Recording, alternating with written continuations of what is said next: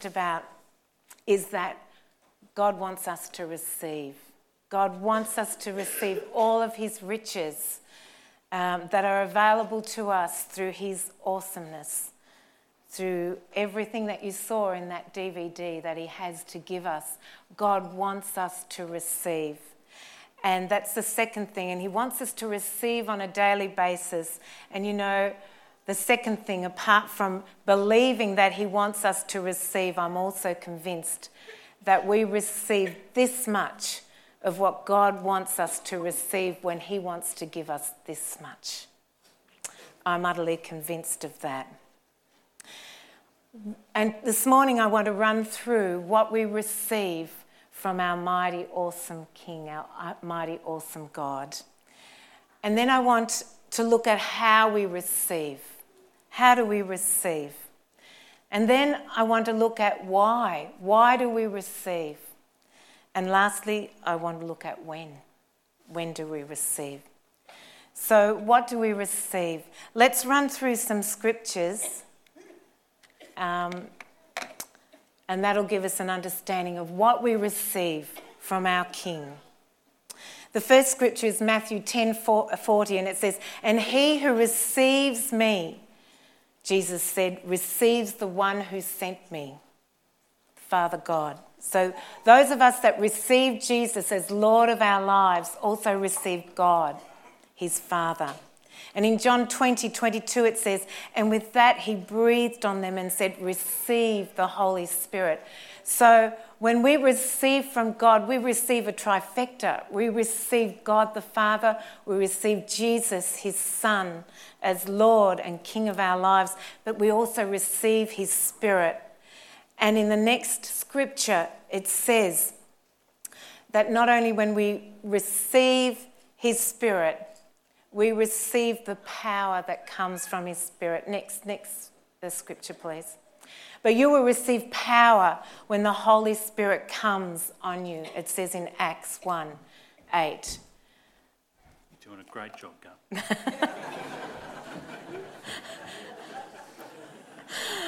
Thank you, Lord, for your power. See, it doesn't come from me. It comes from that box up there.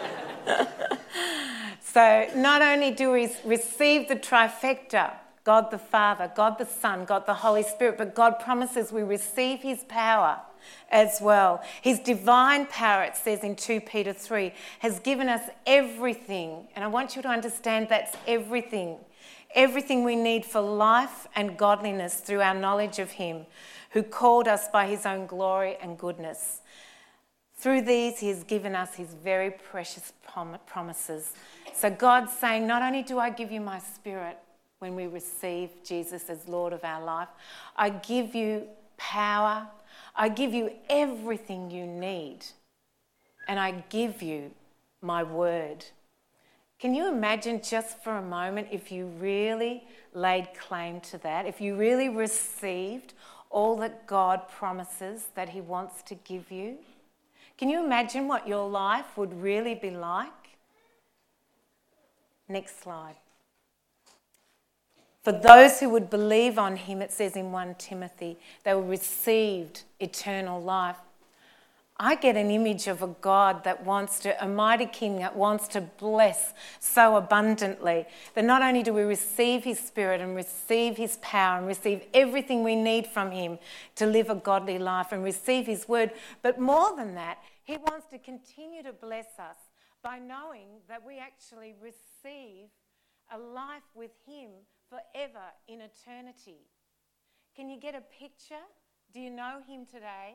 The God that wants to lavishly bless us with all that he wants to give us. Next slide. For you didn't receive, the Bible says, a spirit that makes you a slave again to fear, but you received the spirit of sonship, and by him we cry, Abba, Father. So God wants to give us so much. That is the first thing.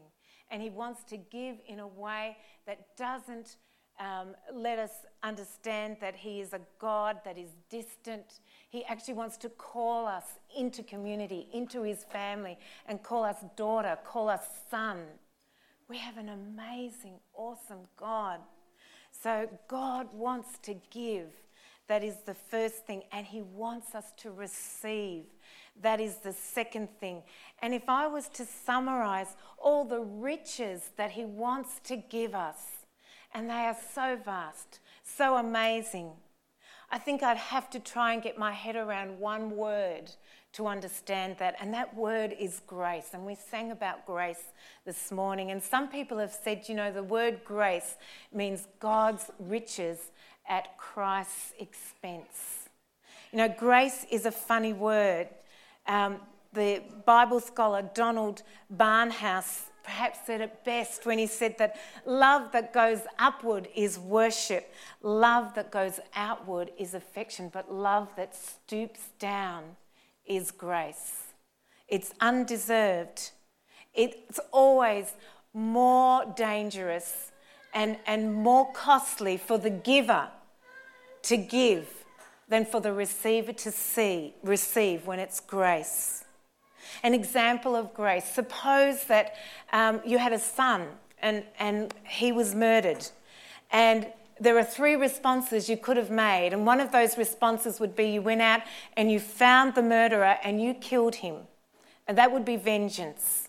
The second response would be that you decided as parents that you would let the law of the land just run its natural course. And so the murderer was apprehended, went to court and was jailed for life. That's called justice. But suppose you went out and you found the guy that murdered your son and you looked him in the eye and you said, I forgive you. And you invited him back into your house to live with you. That's actually grace. And it's just such a hard concept to grasp because it runs counter to everything that we know about this graceless world. It means that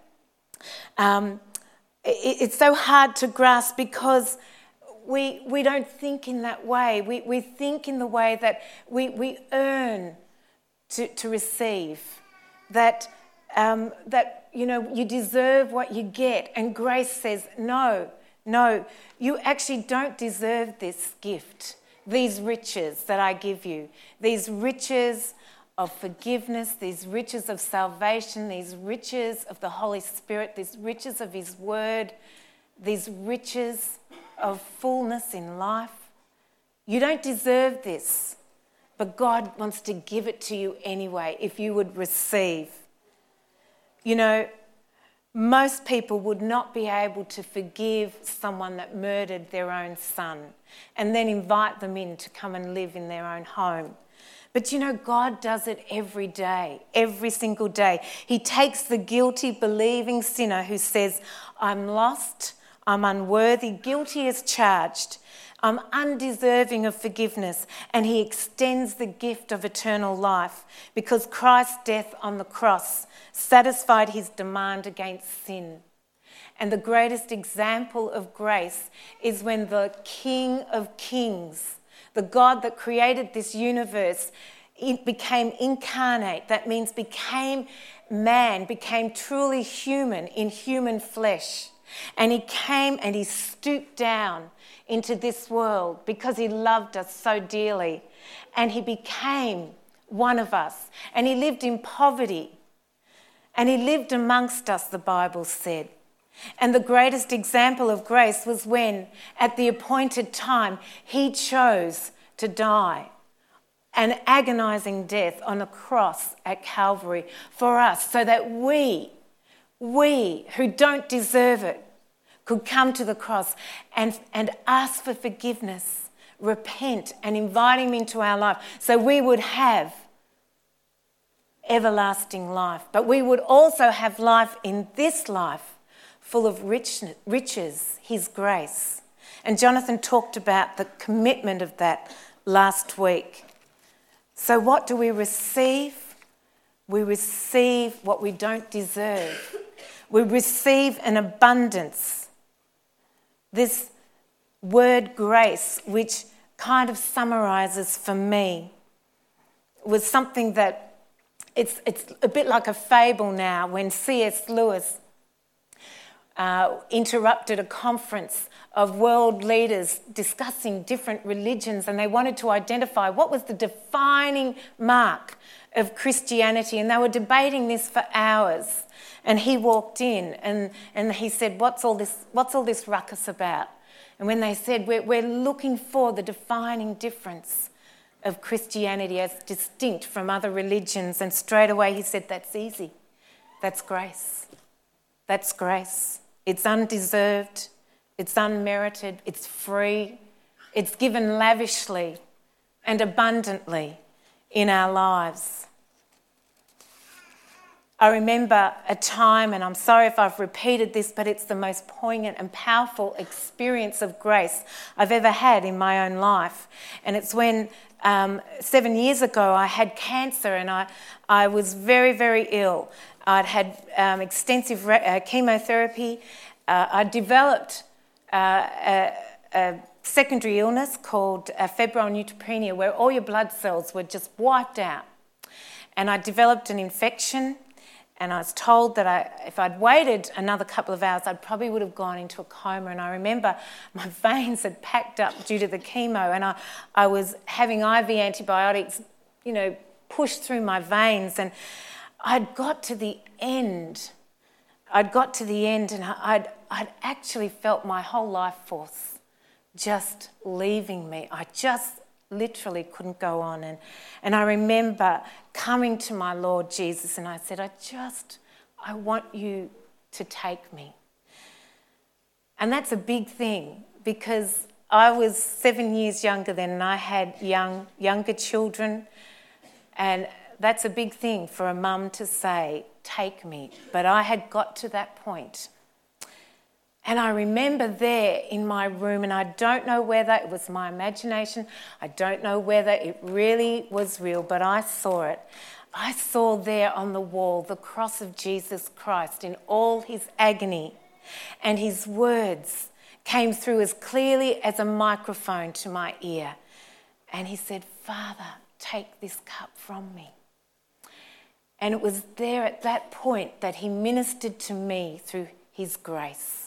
It was at that point I understood for the first time in my life what it really meant to have intimacy with Jesus Christ, to understand that he understood my pain, to understand that he became fully man for my sake, that he experienced suffering for my sake, so that when I suffered, I knew I had a God that could identify with me and could help me and strengthen me in that time and in that place.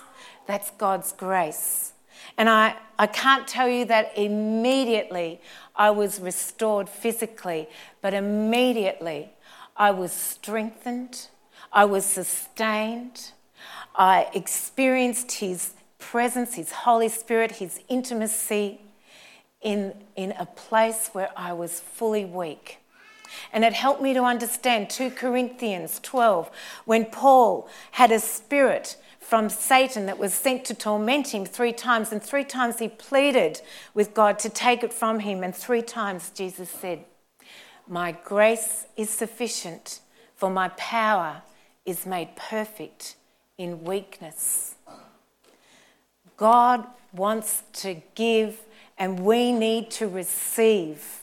We need to receive his grace, his forgiveness, his Holy Spirit, his power, his love. It's there. It's available. I know it in my own life. I know it from his word. But how? How do we receive it? How do we receive these riches that he wants to give us? So we're on to the how. Well, I just want you to imagine your life for a moment, particularly your heart. We've sung about our heart this morning, and our mind being a bit like a tank.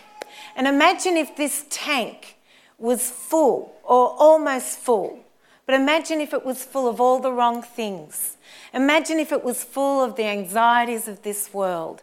Imagine if it was full of bitterness. Imagine if it was full of pain and hurt from past sins that have been visited upon us, or by guilt and sin that we've actually done ourselves.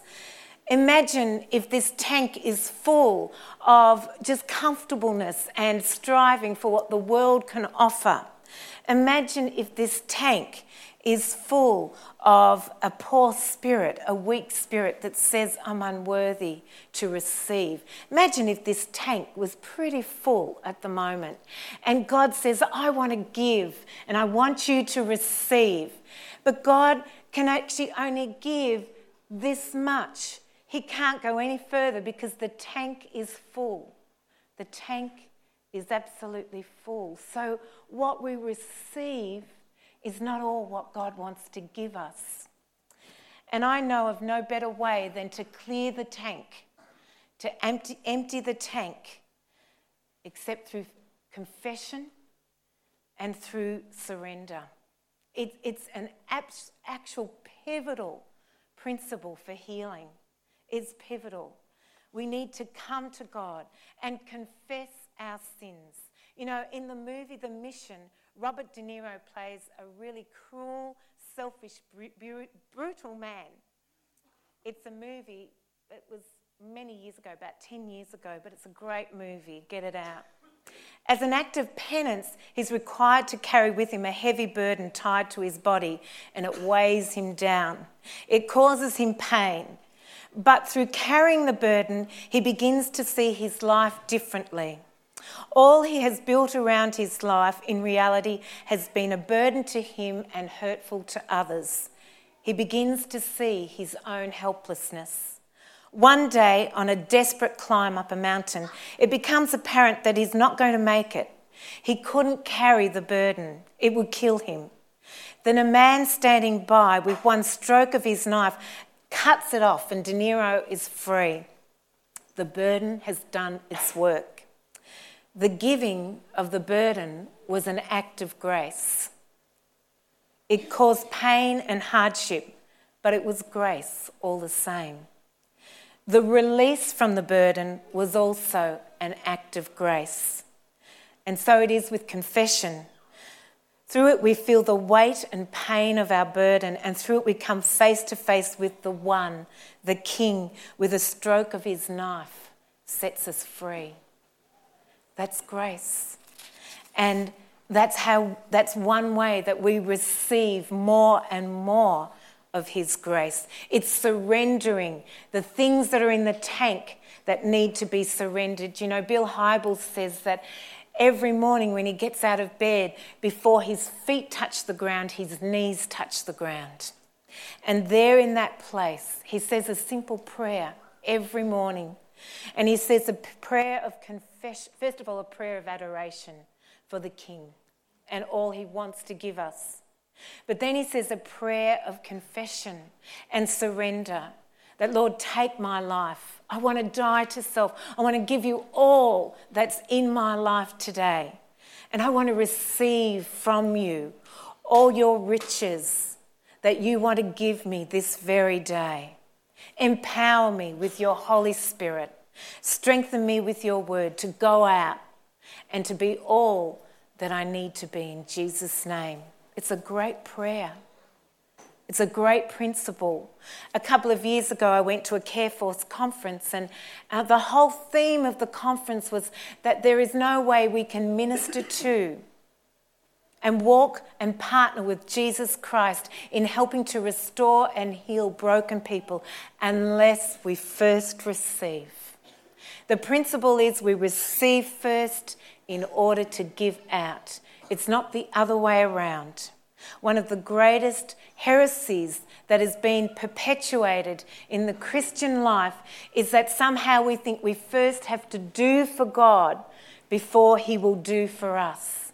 It's not so. It's exactly the other way around. God wants to give and do for us, and we need to receive first in order to do for him and others. So we receive through confession and surrender. That's the how. But we also receive through humility and with boldness and thankfulness. You know, there's a beautiful image in John chapter 12 of Mary the same Mary who was the sister of Lazarus. And in chapter 11 in John, it talks about how Lazarus had died.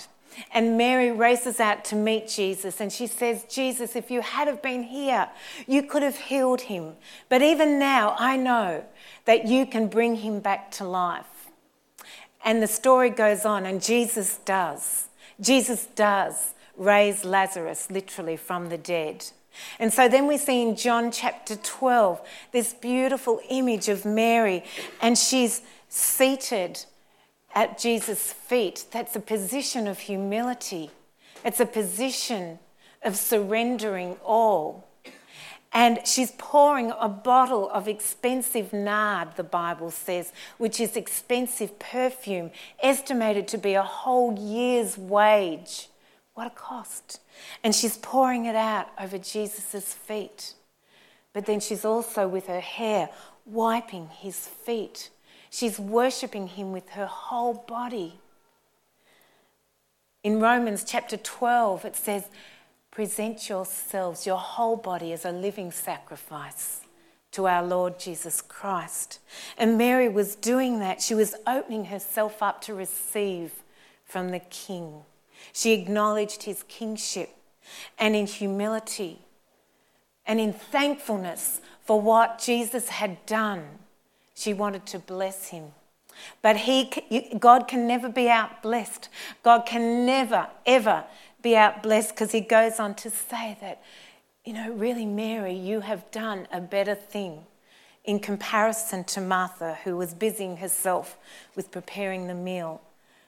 We can never outbless our God. So one way to keep receiving the grace that we need from him is to humbly come to him every day with confession and repentance, but with adoration and thankfulness in all that he's done. And you know what? We receive yet again. We receive yet again. And in Hebrews chapter 4:16, it says, let us come boldly to the throne of grace, where we will receive mercy and help in our time of need. So we come with confession and surrender and humility and thankfulness, but we also come boldly because we know who our God is. He's the King. He's the one that wants to give. He's the one that wants to shower us with his grace and his riches. And like I said earlier, I'm utterly convinced that we limit what he wants us to receive. I have no doubt about that, because I know it in my own life. I have no doubt that you do that as well. And we need to come boldly. And lastly, we need to come, and John Ortberg, he's a fabulous author, talks about this in his book on grace. We need to develop eyes of noticing every day. We need to notice the grace that is available to us in our life every day. We can't receive unless we know what we're receiving and we see it. And every day God gives us his riches, if only we would notice, if only we would see. How do you notice his grace in your life every day? Are you too busy to notice? Are you too preoccupied? Is your heart too set on the things of the world rather than the things of God? I was driving here this morning, and it was beautiful sunshine. The sun was shining, and there were bike riders riding their bikes out towards the weir. And there was one couple, and they were riding side by side, and they had these enormous smiles on their face. And it occurred to me that they do not even know the grace that they're receiving right now. Being able to, in freedom, do something that is life-giving, like riding a bike in God's beautiful sunshine. Do you notice? When we think about Valentine's Day and we think about the concept of love between a husband and wife, where does that come from? Where does the concept of love come from? Doesn't John, who was initially known as the son of thunder, So we imagine from that description, he must have been a man that had a pretty, sort of stern countenance and pretty volatile man. And he writes in the book, the Gospel of John 1:1, and he says, we beheld his glory. For his fullness we have received grace upon grace. John was a man that understood the outworking of grace every day in his life. He went from being a man of thunder to a man that wrote the book of 1 John. And some people have said the book of 1 John is the book of love. There's a famous scripture in 1 John. It simply says, God is love. John had gone from a son of thunder to a man that was motivated by love because of what he'd received on a daily basis through our Lord Jesus Christ. So that's how we receive. We need to notice people. We need to notice this church is a church of grace. Every time you come here, you receive from God. Every time you're in your small group and your small group leader has, during the week, patiently prepared that week's message and preparation and study, you're receiving grace. Every time someone comes to visit you or rings you up, you didn't earn that, but you received grace. Every time your child goes to children's church and they're ministered to, this morning they're being ministered by clowns, your children receive grace. It's undeserved, unmerited, it's free. We take it for granted. We need to develop eyes that will start to notice the grace that is being poured out in our lives. But we experience grace more profoundly, more deeply when we become aware of our own need for grace, our ability to come before the throne of grace, surrender every day, say, Lord, I'm not worthy, but by your blood that was shed on Calvary, you've made me worthy. Let me receive your grace and your mercy in this day, your empowerment to help me in this day. That's the how. The tank has to be cleared. The tank has to be empty so we can receive from him. John the Baptist said, less and less of me, more and more of him. We need to receive that. So why? I guess I've explained why in lots of ways. But let me just run through.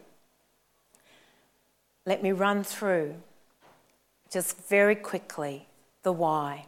Why receive God's gift of grace and all the riches that are contained in that grace. Because once you take it, you'll be given the power to give up, to put on, to take off, to quit, to start. That's why we receive.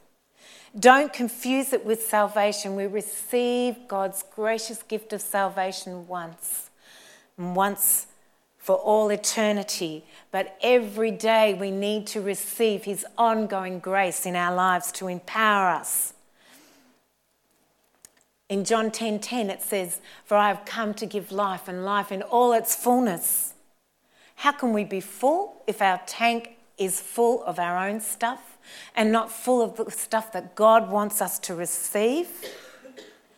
And why do we receive? Well, we receive because it leads to a life of worship.